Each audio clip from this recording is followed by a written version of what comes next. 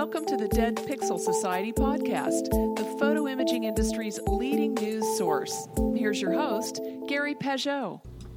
The Dead Pixel Society podcast is brought to you by MediaClip, Photo Finale, and Advertech Printing. Hello again and welcome to the Dead Pixel Society podcast. I'm your host, Gary Peugeot, and today we're joined by industry veteran Fred Lerner, CEO and founder of MailPix. Fred is coming to us from Huntington Beach, California. Hello, Fred. How are you today?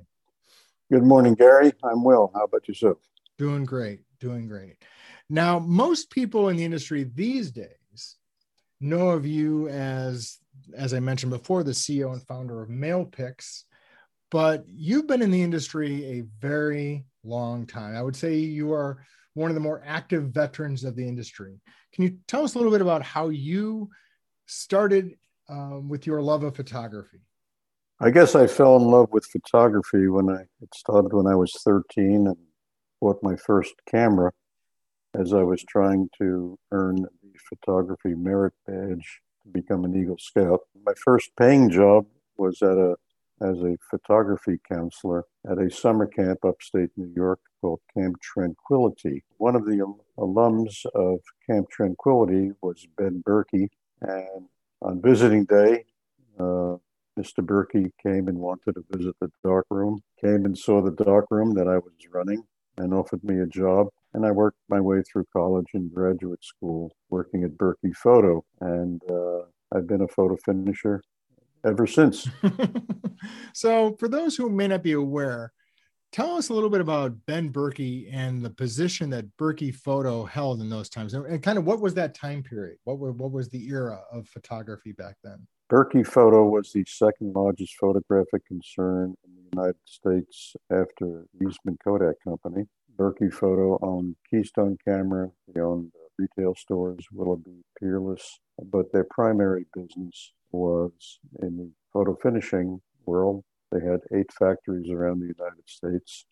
Mm-hmm. And I was raised in the New York City factory, their main factory, then spent 4 years at Berkey, Virginia, Berkey, Long Beach, California, and stayed there. Berkey Photo became a public corporation, ultimately had a patent infringement suit against Kodak, and Kodak wound up buying Berkey Photo. Okay, so that was in the mid to late 80s, as I recall, that happened, just That's prior to correct. when I joined PMA. Right. There was a lot of concern over the disposition of the various Berkey subsidiaries because there were, as I recall, a lot of brands they distributed. I remember like Slick Tripods, and then weren't they the Konica distributor? Konica, Semin Omega, and others. So they were a major concern, both in the hardware side of the business and also the finishing side, and also on the film distribution side. And again, it's a kind of a shame they're not really remembered these days, but they were really a major player back then. At one point, you struck out on your own. Can you tell us a little bit about starting Lerner Processing? Well, when Berkey Photo started to become too bureaucratic for me, in addition, they wanted me to go back from Long Beach, California to New York City. You got bitten by the sunshine bug at the time. And they made the mistake of asking me in December when the sun was out. It was a classic Chamber of Commerce day in Southern California.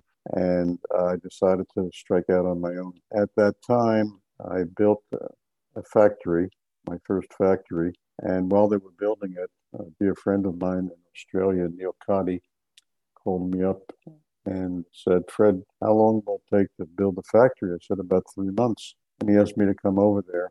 And I consulted with Pacific Film Labs. Mm-hmm. Ultimately, we sold that company and we started Rabbit Photo. Mm-hmm. We took that public. That stock was ultimately purchased by Fuji. Then we started Metro Photo, and I used to commute to Australia on a regular basis. And still I'm in touch with many of the family members mm-hmm. in Australia. So you were also involved, wasn't that part of it? There was also the central lab component, but also that was the early beginnings of the 1 hour lab. I mean, that's really kind of where the 1 hour lab took off. And you were part of that scene, correct? Yes, Rabbit Photo was the major player in Australia. Huge story. Neil Cotty was visiting one day and we were talking about opening up 1-hour photo stores. And we were driving along Pacific Coast Highway, and he saw a Volkswagen Rabbit. Mm-hmm. And he pulled over and sketched out the logo of Rabbit Photo, the Volkswagen Rabbit. Oh, really? And it went on to great success. So you had some. So you were more of a central lab back then. We used to call that wholesale. Yes. But over in the U.S., that was your business. But overseas, it was more of the retail. Retail, correct. So that must have been a great experience for you to see both sides. Not only that, but based upon my experience there, when we came back to America, we opened up Spectrum 1-hour photo as a test case in Long Beach, California. My wife ultimately took that over for 23 years and built that up to $1 million business. It was across the street from the house, and she was the place in Long Beach, California to go for film processing. By the way, I should mention that my wife, Carol, was the daughter of Samuel Simon, Ben Berkey's executive vice president. She's been in the industry far longer than all of us put together. Well, I was going to say, and you also took her away from the family to bring her to California. I remember those days clearly. You at one point then sold Lerner Processing Labs. Sold, the original name was Lerner Photo. Mm-hmm. That's right. Sold it to American Photo Group, which flipped it off under Steve Bostic's time. Right. To Eastman Kodak Company. Right. And worked for Kodak for a few years. Ultimately, I bought back that facility. Right. And an asset purchase and restarted the business as Lerner Processing Labs. And that was about the time you and I met, because I remember I joined PMA in December of 87, and I think I flew out there to visit you in 89 as part of a photo marketing magazine article. And you were really one of the first industry people I ever met. So I didn't know anything coming in to talk to you. So Roy Pung was kind of throwing me to the wolves there. That was, I think he was trying to see what I was made out of. So hopefully I wasn't a wolf. No, you were very kind and generous as always. But it was interesting because I still have my LPL lapel pins, which are almost as famous as the Dead Pixel Society lapel pins. So I still have those. If anyone needs one, I have a few left. I'll tell you what. I remember you had a new one for every year. Every year we have. Yep. Yes. Great marketing as always. And then you sold LPL again, kind of when the whole wholesale consolidation industry was happening again. And what was the industry like back then? Because I remember it was very exciting because you had literally hundreds of wholesale plants around the country. And there was this big rapid consolidation that was happening as the overnight business started becoming more and more less viable with the growth of the retail business, but it was still a good business. And it really consolidated under Eastman Kodak, Fuji, and Konica were really the three centers of control there. And you sold again to Kodak, as I recall. As Lerner Photo, my first business, we had one lab. Under Lerner Processing, I expanded that to several labs around the country. And Qualix, under the leadership of Peter Fitzgerald, went on an acquisition kick and acquired, to the best of my recollection, a total of 143 labs. Wow. Under the Qualix brand. And this time, when Kodak/Qualix acquired my company, they put me on a 7-year contract. So I stayed on as president of what became Kodak Processing Labs for 7 years, according to Peter Fitzgerald. And that was a major consolidation because those 143 labs just became several central labs. You had a kind of a different focus too back then, because as I recall, you mostly serviced camera stores with kind of boutique processing.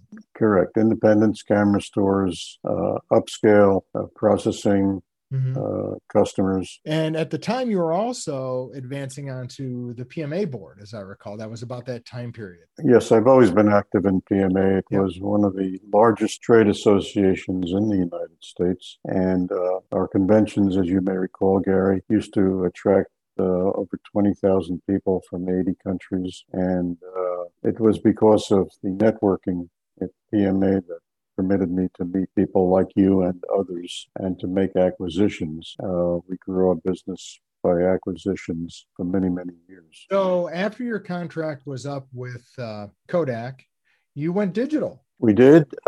Peter Fitzgerald retired. My contract was over. Photo finishing was still a very, very good business, Yeah. but something was happening in the world of digital. And I approached David Ritz at Ritz Camera, concept of starting ritzcamera.com. Right. And this was not when that was necessarily a slam dunk idea, as I recall. That was in 1999. Yep. The internet was new.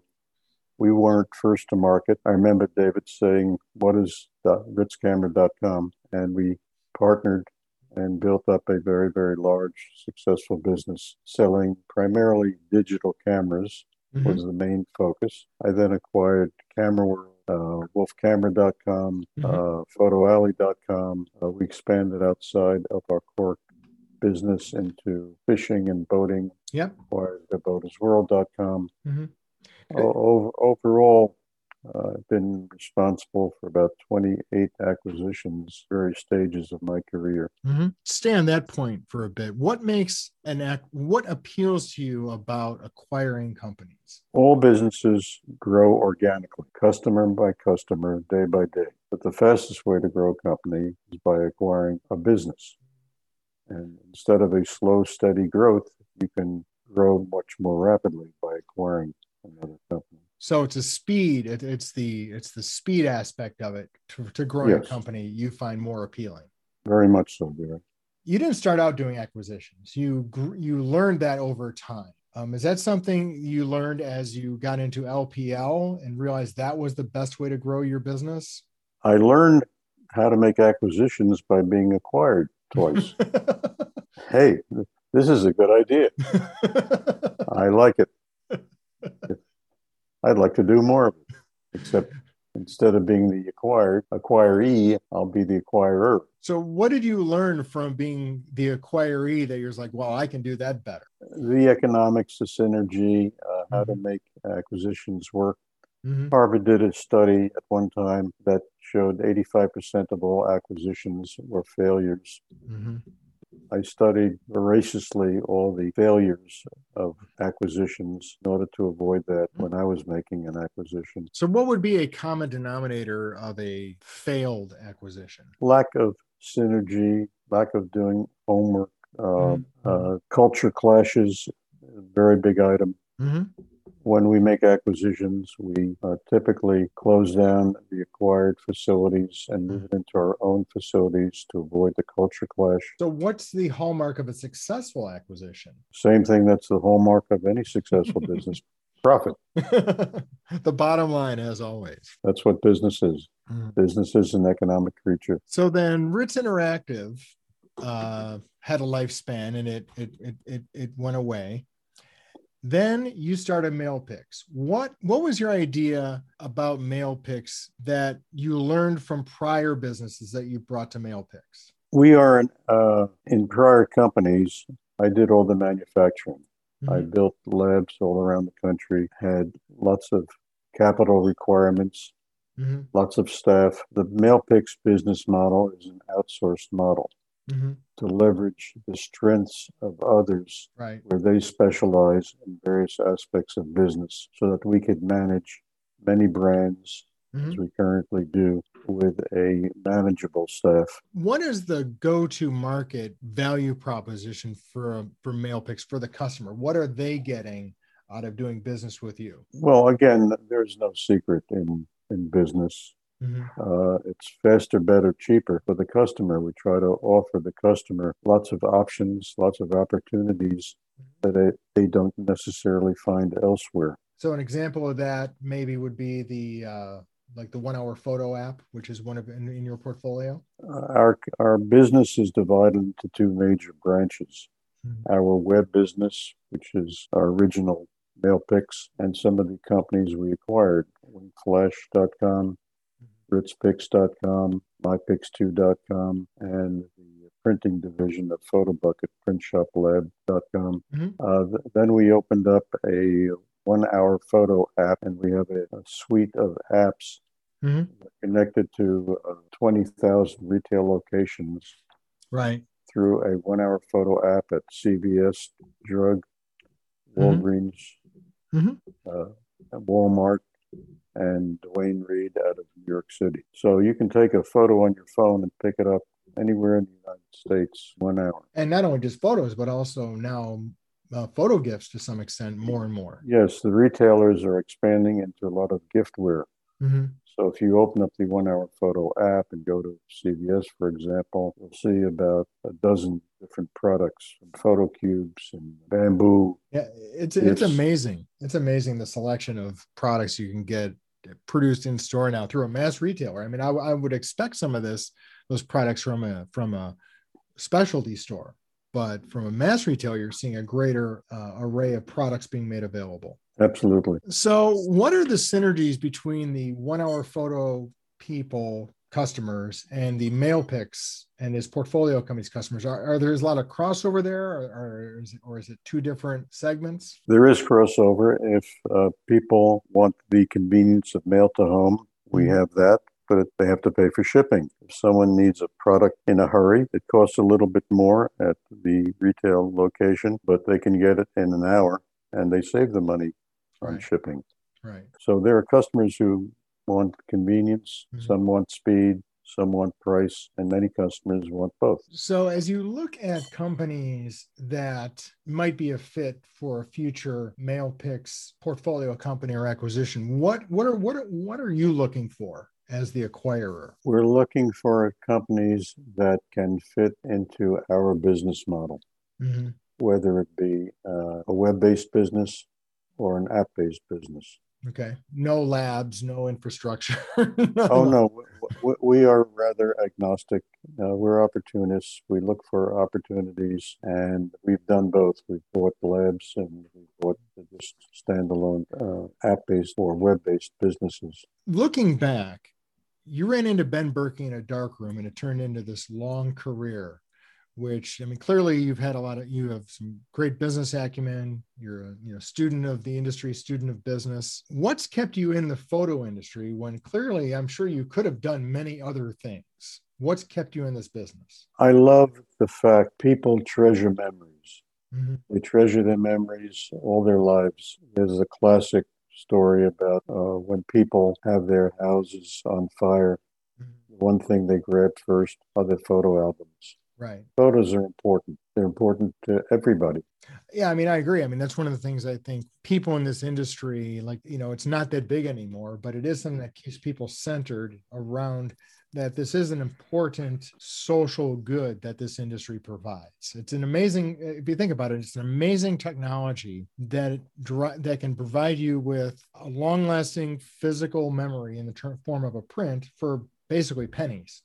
It's astounding if you think about it. I love the tagline, memories of forever. Looking forward to 2021, what are you looking forward to in terms of, the business climate, the economy, what's happening in the industry? What do you see as going forward as what's driving 2021? I see the end of COVID. There's light at the end of the tunnel. Country is opening up, travel's opening up, stores are opening up, and there'll be a lot of picture-taking opportunities, and there's a lot of pent-up demand for social activities and travel activities. So I see the photo industry participating very strongly in that regard. And that's one of the things I've heard is the fourth quarter of last year was actually, from an industry standpoint, was actually okay, because it wasn't as bad as it could have been, because there was no travel, there was no family visits, but people were creating home decor, they were creating some gifts, they were doing some things. And now as 2021 opens up and we hope people will begin traveling and vacationing and meeting friends and family and having reunions and whatnot, that create more opportunities for everyone.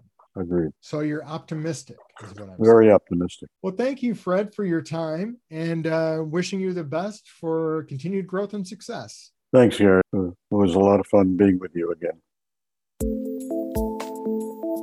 Thank you for listening to the Dead Pixel Society podcast.